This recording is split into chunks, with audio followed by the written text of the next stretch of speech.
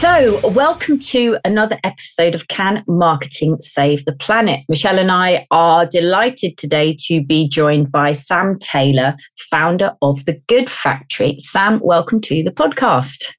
Thank you.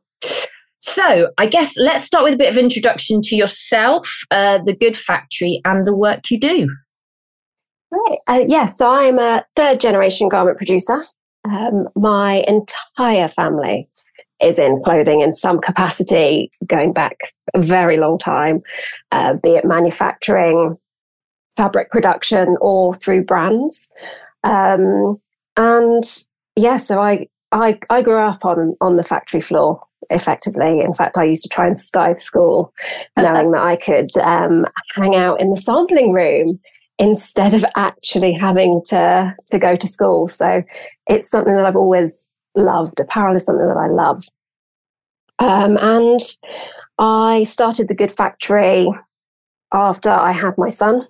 And it's effectively what it is. It covers consulting, sourcing, development, and the production management of entire life cycles of performance-based sportswear. Right. And so, that's what we cover. Fantastic. And so it's interesting you say The Good Factory came around after you had your son. So I'm sensing there's a kind of consciousness that came in there around what is going on with regards to apparel and the world that we live in. You know, we've seen the levels of waste that happen in the clothing industry. You know, there's no escaping it. And of course, from a marketing perspective, we've got some of the best brands on the planet, you know, marketing beautifully the idea of have more, get more, you know, 2 for 1, whatever that looks like. And of course, that narrative is starting to change. It's starting to change around be more considered. Pre-loved is really, you know, coming into its own. I know I've got 2 teens. Well, I say teens, but 20 and 17. And for them, the idea of going and buying new clothes is just so alien. And so I'm guessing that The Good Factory and this idea of sustainability coming into how you can be supporting brands and organizations with their life cycle assessments, with understanding the sourcing and responsible sourcing. Is that where you've got to? Is that the kind of work that you're now focused on? Yes, 100%. And it's interesting. So although it came about after I had my son, and yes, that definitely played a part into it. Previously, I'd worked for a major sports company, and I remember trying to get them to move from virgin synthetics to recycled for one of the ranges, and it was costing us less than 1% in margin. Wow! And they refused. They were not interested. But it's something I've always been interested in. I remember when I went and did a degree in fashion design, and I didn't do very well. Like, hands up to that, I did not smash that. But it's interesting because my final show was around sustainability in sportswear. Right. And it was the year that it all came to light that DuPont had effectively, knowingly, been poisoning people with the C8 carbon chains. And so I did a big project around, you know, natural ways to deal with waterproofing, and also what consumerism looked like in the future. So we were moving away from this idea of buying new outfits, and how did people bring in their individuality? And I remember being told when I got my results that I did not understand the clothing industry. Right. I mean, you know, we're going back, 16 years. So it's quite a long time. And that really knocked me. So it's something that I moved away from. And it's only now, I think, being older and the fact that, you know, the industry's moved on the way it has, that actually we can say, no, it wasn't me that didn't understand the industry. People just hadn't caught up. Yeah.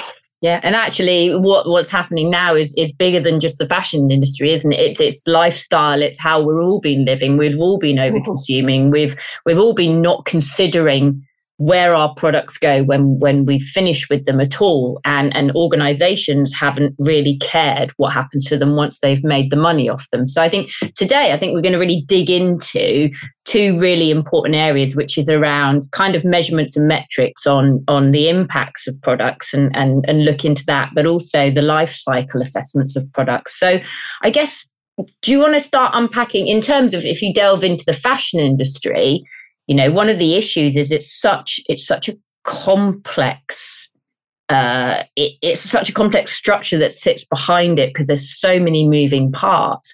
But how do you even begin to unpick what is good and what is bad and trust it? Yeah, I think it's you're right. It's so hard because we don't have good data. We have no good data, and we have no way of training, or certainly people don't have the incentive to train individual team members in looking at their own categories in order to collect the data and make sense of that data. So like a prime example of this, a couple of weeks ago, a luxury conglomerate released their sustainability report. And in it, they talked about that they'd saved X amount of water through their cotton production. And some very, very clever cotton experts sort of sat there and was like, that doesn't seem very accurate because, you've used globalized averages based on, various number of scientific data reports, but you've not applied it to your local context of where you're sourcing or where you say you're sourcing your cotton from, which we know in a localized data complex uses less water than anywhere else. So if you apply that, you've actually increased your water consumption year on year, not decreased it. And then the question becomes, but why? Is that in the production process, or are you making more using that cotton? And so, all of a sudden it doesn't read as well. Mm. And how seriously would you say? Because from a consumer perspective, we're not going to be privy to that. I know there are lots of brands that have the labels. Some of them have been extracted. I know we've just been, talking about writing our next book, and we've been doing lots of research and lots of writing. And we did look at labels, and there were some clothing brands that then removed their sustainable labels because... quite a few, just because it's too difficult and they don't want to be called out for greenwashing. They are trying to do, often the right thing. But like you say, there are these complexities, especially if they're global organizations, around how can we do this locally? How does that impact us globally? Where does the brand sit? You could be doing something really well on a local perspective, but you are a global brand, so how does that all ladder in? And I suppose how is this positioned back to the brand and the organization? I'm assuming in some scenarios there are some legislations that they need to be aligned with. But generally, what we've found around many of these metrics and many of these frameworks and many of these, outputs is that they're quite arbitrary. And people can kind of decide what's going to come out of the report. It's kind of like, what are we going to talk about? What are we doing? And people are going to be, focused on what are we doing well that we can talk about, and not necessarily exposing and being transparent. Some are, but, most people probably aren't talking about the challenges that they've got internally and how they're trying to overcome them. So from a consumer perspective, then, when we see something saying this is, ethically sourced, or this is, a green product, how can we realistically, we can't trust that. Yeah, 100% you can't, which is an awful thing to say, because there's so many good small brands doing so well, and actually the bigger ones ruin it for the rest of us. Right. So that, that labeling that you said, we saw and disappeared, that will be the Higg Index, who had to remove their consumer-facing tool from the marketplace. So just tell us about the Higg Index there, if you don't mind me just interrupting on that point, because, just to keep us all in context. So the Higg Index was created by the Sustainable Apparel Coalition. And it's just the one that's been banned is just the consumer-facing one. So there is an industry body behind it that brands can tap into. But effectively what it does is it provides information on different types of fibre types, and it tracks, again, this comes back to the global averages that were kind of used and not very good data, but it tracks, the carbon footprint, the water reduction, and those sorts of environmental factors around all sorts of different fibre types. So virgin polyesters, recycled, cottons, wools, and the various different types that you get. So that is what they do. And the reason they had to remove it, or remove the consumer-facing aspect, which a lot of brands had bought into, including H&M, is that they found that they were misleading.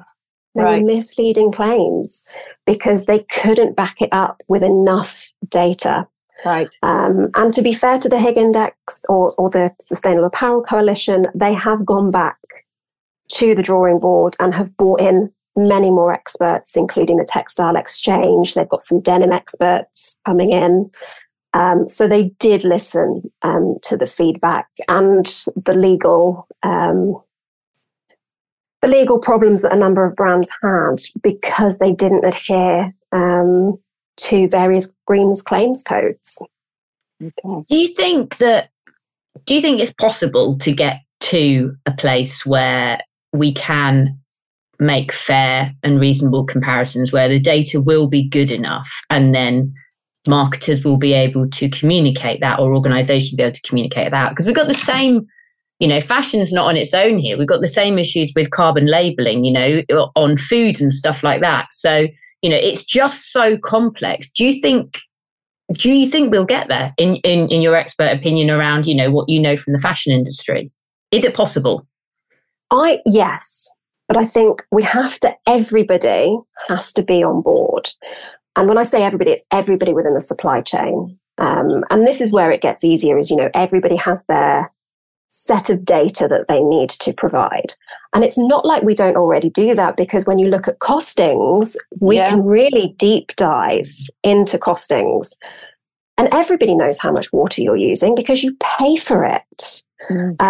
Obviously, if it's rainfall and irrigation, there should be some way that we can mitigate that through.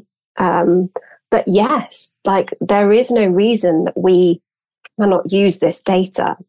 A large problem we have is that there isn't enough money being sent through the supply chains. There isn't a fair price, and data costs money.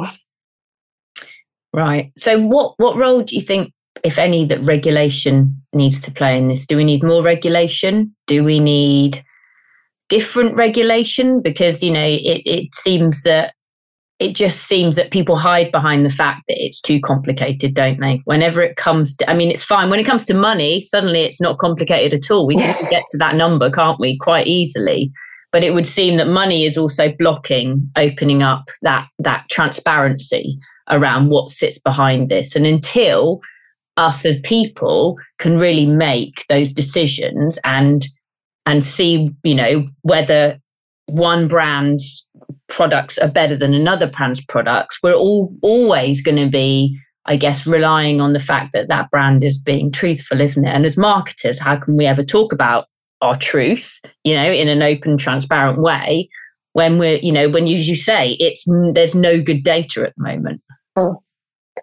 Yes, I think, unfortunately, government plays a lot bigger part than the entire industry would like. We're seeing it with, the new EU deals and the new EU legislation that are coming through in the US, like the Federal Trade Commission are updating their sort of Greens claims codes. Yeah. So I think, yes, it will. It's going to be a lot bigger, I think. And I think where we'll see it become more enforced will be through import laws. Right. And I think that's where we'll start seeing it, instead of it being sort of marketing based, because it's much more enforceable from an import perspective. Yeah. Because the FTC hasn't, they've just updated their green guides in America for the first time in like over a decade. And they're getting quite prescriptive on what you can and can't say. And I guess unless the ways you measure the things that sit all behind that, how can you even say you can't talk about one thing over another? The argument back could easily be, well, you can't prove that I'm what I'm saying is true and fair, or if I'm lying, really, because of all that data that sits behind it, can you?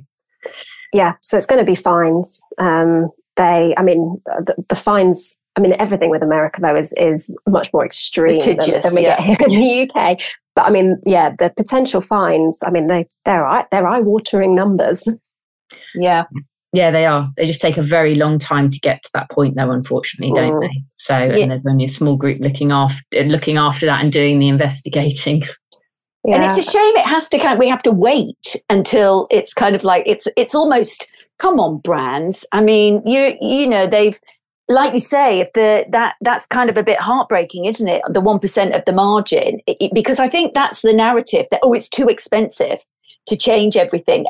And of course, from our experience, and it isn't loads of experience, but from our experience and from what we've learned and researched, and every time we kind of dig deeper into some of these things, yes, of course, change may have some cost implications, but it often has a lot of saving implications as well. And I suppose, one of the things we talk about is these unusual partnerships where larger organizations are now working with some of these smaller, innovative brands and giving them the opportunity to scale their innovation in a way that is both cost effective, truly sustainable, and quite innovative, and can actually drive a sense of unique proposition for that brand and that organization. So I think there's also got to be that appetite that, yes, there's regulation, and yes, there is consumer demand, and yes, stakeholders are hopefully, all part of that. But there's also got to be that sense of, what's the business doing? How is this business evolving and taking this seriously? And what are they looking at? And how kind of courageous will they be to make some changes to say, actually, we really need to be innovating here, not just innovating about, a better, faster, quicker product, but actually a truly more sustainable, more fair, more, ethical way of doing business. They can't be hiding away from the facts of the waste that is and the impact of what is going on within the clothing industry. So what does that mean? We talk about degrowth, and we don't talk about it, but when we've interviewed Philip Kotler, he talked about demarketing, and that's going to be a real tension for brands and organizations, because what we're saying is, don't make as much stuff, don't sell as much, or create something that's got much more durability so people don't need as much. So when we're away from this kind of throwaway convenience, and how can we wrap services around this? How can we drive brand loyalty around that? So that, I love the story of Mars. I think that it was that, yes, they had their pet food company, but then they turned into a pet insurance organization. How can we also be looking after the pets, not just feeding them, but how can we extend that so it isn't just about one thing, and we've got that loyalty and that kind of service with our customers, so that we're bringing them along with us. And are you seeing any brands in the market thinking like that, turning their products into more sustainable services? Because it's not something I can bring to mind. Yes, I've seen rental and various things, but ongoing. We're very fortunate, I think, in the UK. That's actually something we have quite a few of. Hyatt Denim are a prime example. Painter Jackets are another. Small brands, they are phenomenal at creating, and they're really cult-like statuses. Yeah. Because they're product designed for life in some way. And that's definitely where fast fashion and sportswear have very much moved away from. Sportswear has its own throwaway culture that I think often comes from the football industry.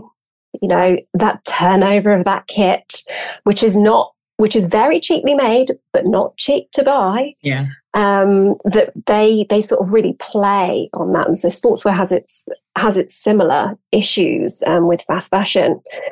And it's funny you should say that, because obviously Zara launched their repair services the other week as a trial within London. And I mean, again, I'm permanently cynical about these things. Yeah. But the fact that you don't see a strategy with it, you know, I want to know, where does it fit in their strategy? Because while the prices are they're good prices for repair services, you know, £10 to take up a hem or £15, that's a good price. It's not if your garment only costs £10 in the first place. You know, who's paying more than the garment they initially bought at? And then if it's not lasting very long, you know, this is where I would love to see regulation around repair services.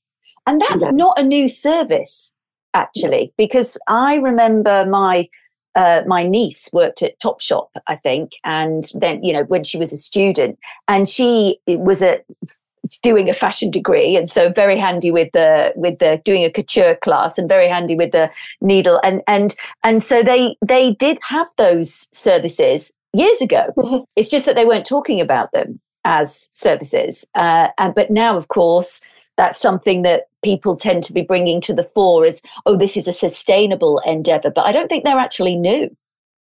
Well, they're not, but a lot of those at that time were actually down to the regulation around the life cycle of your product. Right. So there's a lot of regulation around how long a product needs to last. So we talk about a lifespan of a product. But what happened sort of in the last 10 years is the fact that brands started determining what the lifespan of a product was. And so, you know, because you know, I'm sure you've noticed in many of your clothes that you buy, the quality that we have now is not what it was. It's not what it was 10 years ago. And the reason that is there's been the legislation now in regulation is so lax on product life cycle. And so that was a warranty thing. You know, it was cheaper to repair it through those routes as a warranty issue, which we had insurance for at the time. I don't think insurance covers it quite what it used to be. And that's why those services at that time existed, and they just don't anymore. In a large part down to the fact that we've lost a massive amount of skills in the UK in manufacturing. That's quite scary, and I'm not sure we'll ever get that back. But I also think our behaviourally, and marketing has driven a lot of this, when the price is so low and you buy stuff and it doesn't last, we've just hit this instant gratification culture, haven't we, where we just buy another one and we just buy another one, and the value isn't in the product that we're buying anymore. Is the fact that the value is we can get another one really quickly straight afterwards, and we can just bin that one, and we don't think about that, do we, at all? So we've driven that price down to the lowest level. We've chucked free shipping on it, we've chucked free returns on it, you know, all of the marketers' tools and trades that we've thrown out there to justify the fact that it doesn't matter if this product's poor quality, look how much you're paying for it. And I think that's a really big problem, isn't it? Because communication is a really critical element in bringing all this to life. But just before we go into that, if we jump back into, you know, the life cycle assessments, in your view, how many organisations are really responsible when they look at the life cycle assessments of the true life cycle of their products? Because it would seem that it's not, well, for some, it's not. It stops at the point where they sell it, doesn't it? Yes. And I think that's the problem about life cycle assessments. Again, is we're determining the life cycle. You know, a big one again comes down to, not even just the end of life or how many product iterations we can get through it, but it's even in the very initial stages. So really great example is polyester and polyamides, virgin ones, because the data has shown that actually the newer facilities are releasing a lot more methane, up to 10 times the amount of methane into the atmosphere as the older facilities. And that's a huge problem within the Mexican basin. And so if you're taking the raw material from that facility, then that carbon footprint of that very specific item is higher. Yes. And so, we don't look at it, we definitely don't get access to it, because everyone talks about this being sort of, being business critical data that we don't get to see. It's crazy, isn't it? I mean, and I suppose we talk, we've been doing some work on marketers thinking about carbon budgets, and I suppose, is there not a carbon budget on an LCA? Well, carbon accounting is in itself, I think it was Greta Thunberg who said, carbon accounting was created by the British because they know how to manipulate the numbers. Fair enough. I know. Fair enough. And there should be, but there isn't. But again, then it comes down to, are we actively tracking that data? Biomass is not incorporated into our carbon budget, despite the fact in the UK it makes up more than 50% of our renewables. We have a lot, I think, there's a lot of problems we have with that, and the creativeness that we are able to be within carbon budgets is probably the same as the financial reports. I mean, the very fact that, if you're going to rate a product, say A to F being the worst, and you still allow F to be manufactured and produced and sold and on the shelf, there's a problem there, isn't it? It's, they wouldn't allow that in health and safety. If the brakes were rated A to F, you wouldn't have many F-rated brakes on cars, would you? So this is where we're kind of heading to, isn't it? We've got to get to that point. We're doing so much damage, to the environment in terms of carbon, and we know we've got to reduce those emissions. At what point are we going to say, look, can't service the good and the bad? Going back to your point around repair services, all well and good having repair services, but if you're not going to slow your production down and, make better quality and less of them, what what's the difference? Because people aren't going to take up those repair services, are they, at the end of the day, if it's so much easier just to buy another one? If that pricing issue is, it costs you the same to get the hem take or repaired than it does to buy the product, you're just going to get a product that fits, and send it back and all the returns impact and all of the rest of it.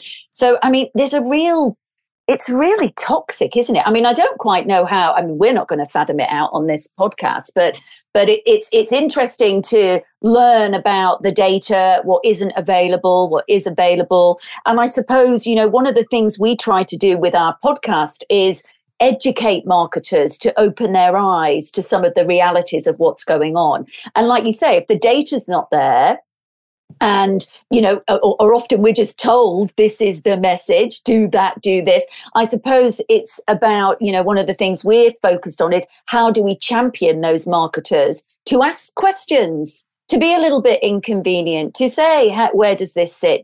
Many marketers, life cycle assessments are not something that is part of the marketing education curriculum. Well, it's kind of becoming part of it, but in the leadership space, but it's not necessarily something that, marketers before have had to really think about. They're kind of like, you get the product, sell it, not look at, hang on a minute, can we now really understand the extraction and what's gone into this process and how that works? And of course, what's going to happen to this product, or, when it's at its end of life, and how can we give the customers a role and get them to bring it back or do something different with it, or break it down in a way that is more sustainable and efficient, that serves both our business and indeed the planetary boundaries that we need to live within.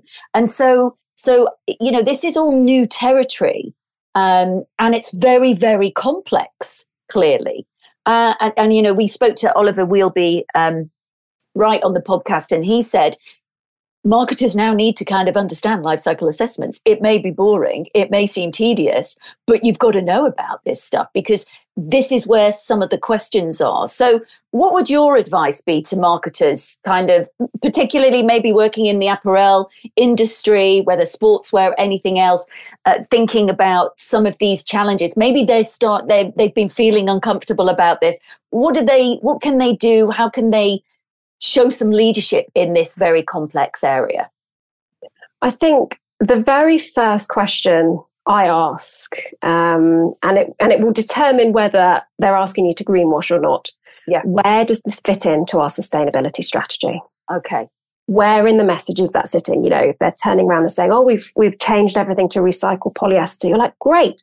Where does that fit into our strategy? Is that around reduction of carbon, water, reduce plastic waste? What is it?" I'd keep asking those. That's probably the most important question is, how does that fit into the overall strategy? And if there isn't a strategy, then it's 100% greenwashing. Yeah. But also, I know, we said it possibly tedious to start, asking these questions and digging back. But moving forward, if you look forward and put a sustainable lens over it, that's where your story is, isn't it? All of that behind you is where your story is moving forward. It's where your competitive advantage, because we still need to, if competing is I'm more sustainable than you, then bring it on. But that's where it is, isn't it? That's where you become more interesting. That's where you're not deferring to price. That's where you're not having the same conversations as those that, are in the same industries that you, that are playing in the same space. So I guess it's incumbent on marketers to get curious, to ask those questions alongside where does this fit into our sustainability strategy? But, can we talk about this and how can we talk about this? Because this is really important and this is a huge point of difference, isn't it, moving forward? Mm. And it builds on everything because, if you've got a really strong strategy, so for example, we've got a 10-year fabric strategy based on around what we know is happening now and what we know is coming through. And we keep going back and sense checking that, but we have a strategy around how we're going to phase out various materials over the next 10 years and where we're putting that instead. Right. Because that only helps know, okay, well, where is your money going? Where is the innovation going to be put? Because there's so much out there at the moment, particularly when you look at next gen materials and, 10, 15 years time, you've got to know where you want your money to be focusing on.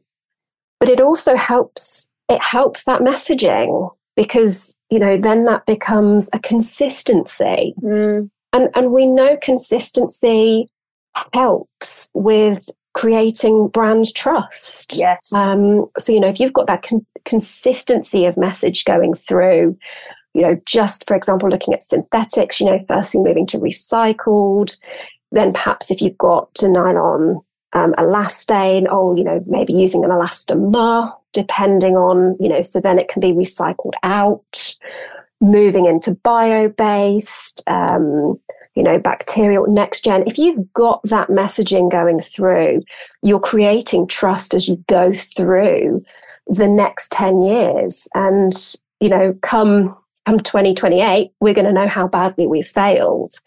And, there's still, the world isn't going to end in 2030.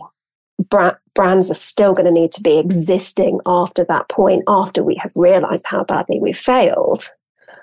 And it's going to be that trust that we have built along after that, because we're not that long away.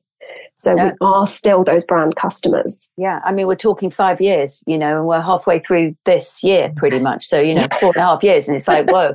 And so, and that's the challenge. What's your view on the reduction? Because, one of the things we're very clear on, as many others, that substitution, it's great bringing in all of these innovative projects and it's kind of doing better with what we're doing already, making greener products. But, it's still consumption. It's still the rate. It's still those brands that, they, of course they want to survive. Of course they want to stick around. But, that those levels of consumption is still, it's not supporting behavior change. It's just creating the same thing behind the kind of curtain, bringing it out. The consumer is maybe a bit more comfortable because it says green, and maybe that really does tick a box. But it's still this consumption cycle treadmill that we're on. What's your position? And I know it's difficult because your business is about production, but where do you really sit, and where do you feel that's going to impact brands and organizations? Are they going to pull back on production? Do you think that's going to be a real change that we see moving forwards into the future, or not? I mean, yes, I do. And I think the very first thing, particularly the apparel industry, has to get to grips on is its consumption. So this is how much fabric we use per garment. Yeah. So in a number of my smaller facilities where we produce smaller units, if we get 17% wastage, that's kind of considered okay. And you're like, some running tights can be up to 28% wastage. Wow. And then that is literally, in many cases, just going directly to landfill or going back through a consumer waste stream. But if you've got elastane in there, particularly with run tights, which have a higher percentage, that's really problematic. Right. So the very first thing that we can get behind, and it is a reduction in how much we use, is using all the fabric in the first place. Absolutely.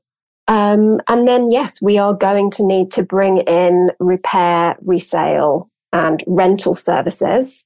And a brand has to have all three. If they don't have all three, it's not contributing enough. Yeah. And I think, that's your first 5 years done already, really.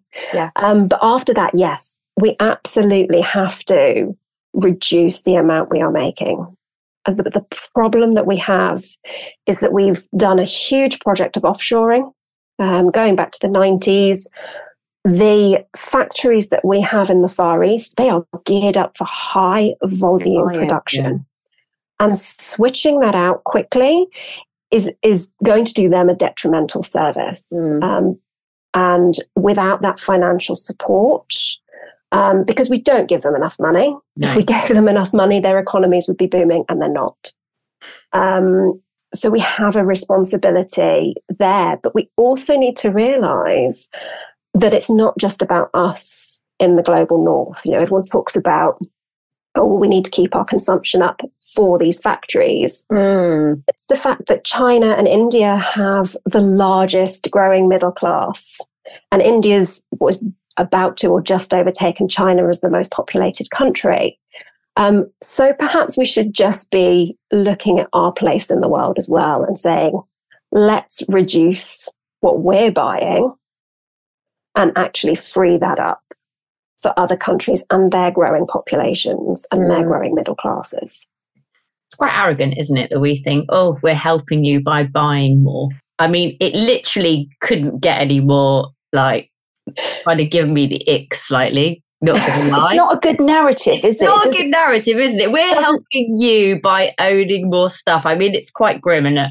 That's kind of what Boris was saying, wasn't it? During COVID, can you please get out back into the shops, please, and start consuming, because we need you to support the businesses. And that is the treadmill, and it's kind of like, it's a really big shift. It's a really big shift, and it's a really big challenge. But also the other big challenge is you've talked about how we need to have repair and resale and rental and then those services, and that we need to consume less. And we need to really have a broader, wider understanding outside of our bubbles, don't we, of the impact of what we're doing as well. That's really fundamentally important. And that's something that we, through the carbon literacy training we do, we're trying to get people to see that we all have an impact, no matter how small.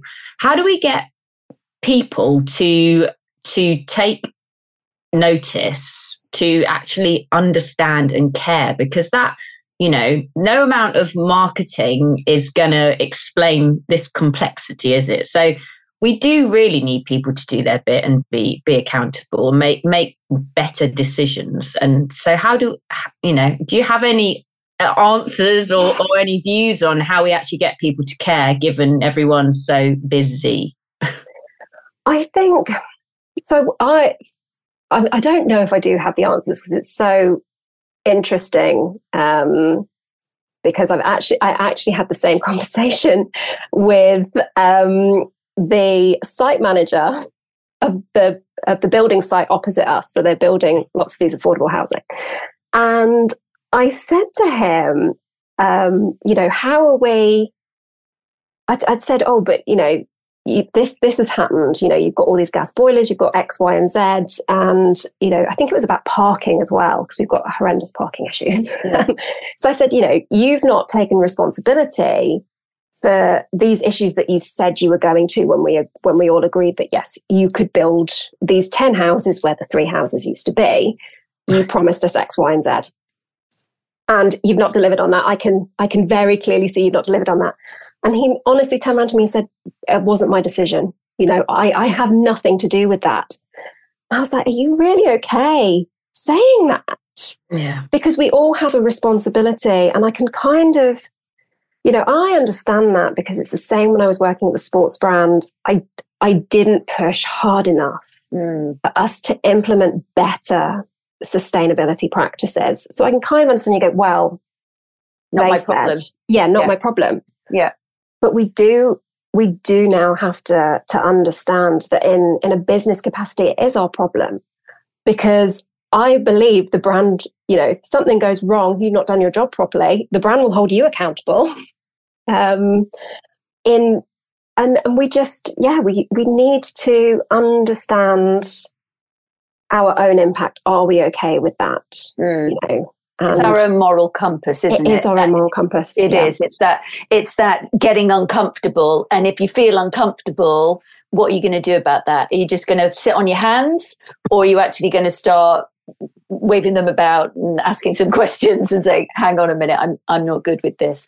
Oh, it's just, there's so much we could continue to unpack here. And I feel like we're just getting started in terms of how can we build this transparency and trust? If marketers do start to ask the questions, what's going on behind them, instead of looking forward to how they can drive it, then that knowledge, as Michelle and I bang the drum all the time, once you see this stuff, you can't unsee it. But once you start to learn to talk about it in a way that is going to drive positive change, it becomes a bit sort of contagious, doesn't it? And you just want to keep doing it. But as Michelle said, I think we just probably started unpacking a big conversation. We probably need to have again at some point. Yeah. But Sam, we do like to wrap up the podcast with 3 quickfire questions, the same 3 quickfire questions to all of our guests. So our first question to you is, can marketing save the planet? Absolutely. I mean, marketing is a part of our everyday. And it's also part of our education now, in a way. And I think if we're able to switch from a selling perspective into I'm going to educate you perspective, I think that would be probably the biggest change in implementing personal responsibility. Yeah, absolutely. I mean, we agree with that completely. And what do you hope? I mean, we've talked about 2028. We've talked about how quickly that is. We're meeting those dates, 2030. This is the decisive decade. But what do you hope business looks like in 10 years' time? I hope it is much more all-inclusive. So I hope that we will start seeing boards with representations of everyone in those supply chains, of customers, being much more answerable to those we work with, instead of those we are providing money to. It going from a shareholders mentality to a stakeholders mentality. Yeah. And if you were to give one piece of advice to others around getting started with sustainable marketing, what would it be? I mean, aside from looking at your website, which I loved, and I spent way too much time on last week and not actually doing any work. which I thought was really brilliant. I think it comes down to, again, ask, where does this fit in the overall strategy? Can somebody explain to me, what this is and why is such an important question? Yeah. I think we need to move away from what and into why. Yeah. Absolutely. And that takes courage, that takes education. And I think that's where, marketers who understand a little bit more about life cycle assessments, who understand a little bit more about the greenwashing legislation and just, how impactful that can be, and start to take their role in that education rather than, let's just sell more stuff is really critical, because it is all part of the storytelling. It is all part of the narrative. It is all part of brand that we talk about. So there's been loads in there to unpack for our guests. So we hope you've all enjoyed listening. Sam, where can people go to find out more about the work that you're doing? So you can look at our website, which is www.thegoodfactory.co.uk. I am quite prolific on LinkedIn, which we get some really good conversations with. So do feel free to join me on there. Fantastic. And we'll make sure all those links are in the show notes for everybody. So it just takes us to say a huge thank you to Sam and a huge thank you for tuning in. If you love the podcast, tell us about it, tell your friends about it, and let's just keep growing this wonderful community.